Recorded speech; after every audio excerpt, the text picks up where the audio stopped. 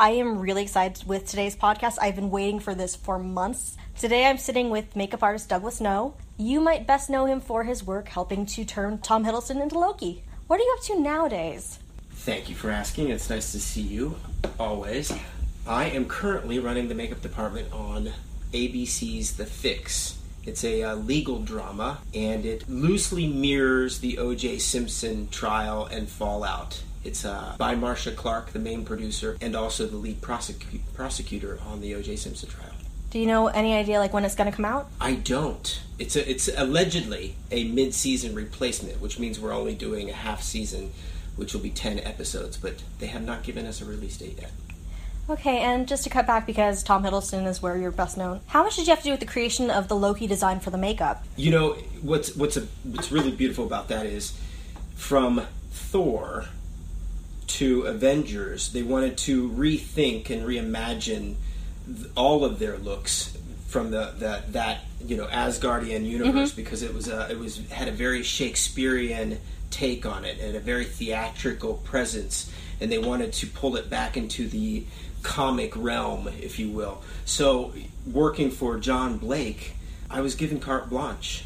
We even made the wounds from the Hulk smash at the end of the movie on a countertop in the makeup trailer. Oh, that's so cool. And John Blake gave me free roam. He said, make him a healthy shade of pale, not a dead shade of pale.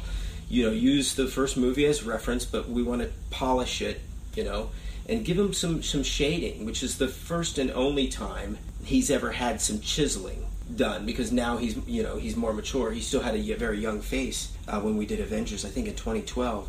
Now he has his own chiseling, so I don't have to cut in those cheekbones and temples. But yeah, you made him into a very pretty, I can't even just call him very pretty, he's just gorgeous character, because Loki is so popular everywhere. He brings that, I must say. The makeup was quite, especially on Avengers, was quite minimal. It only took me about a half an hour to do his makeup. What took a long time was to get that raven feathered hair to stand up for the duration of filming. That was the real challenge. And since it's already out, for Infinity War, for the specific moment early on that I won't mention because it breaks my heart, was there anything special you had to do for that particular makeup? No, because of the way we shot it and had to keep, reshooting, doing take after take, and then different sizes, I was told, and they did a phenomenal job, because you can't tell, I didn't do any makeup. Oh my gosh, really? There's no specialty makeup, aside from the wounds he gets that in the battle we don't see. All of the veins bulging and the eyes turning red and the blood coming out of the nose and mouth, that's all CGI.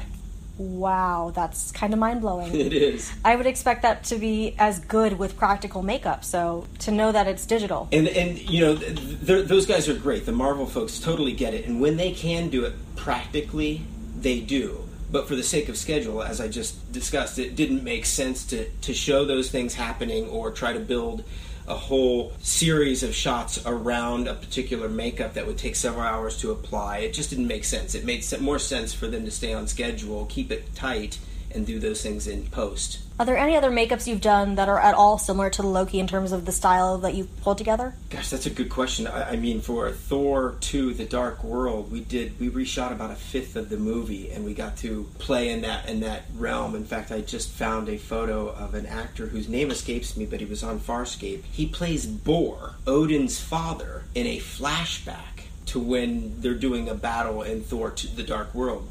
And that was a lot of fun, because again, there's a lot of trust doled out from the folks at Marvel. Everybody thinks they're so controlling. They are, but they also have a lot of trust in the creative process, and they let us run with it. And I pitched them an actual comic frame, a what do you call it? A square, a comic square. I have no idea what the actual terminology is. From a comic book of Bor.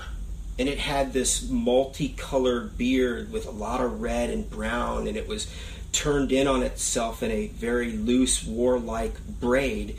And David Grant at Marvel said, that's what we want. Can you do that? Naturally, having 5 days to do a 2-week beard, I brought in Robert Maverick, who is a well-known makeup artist and a hair whiz, and I said, this is what we're doing, but you have to do it in triple time. And he would ventilate.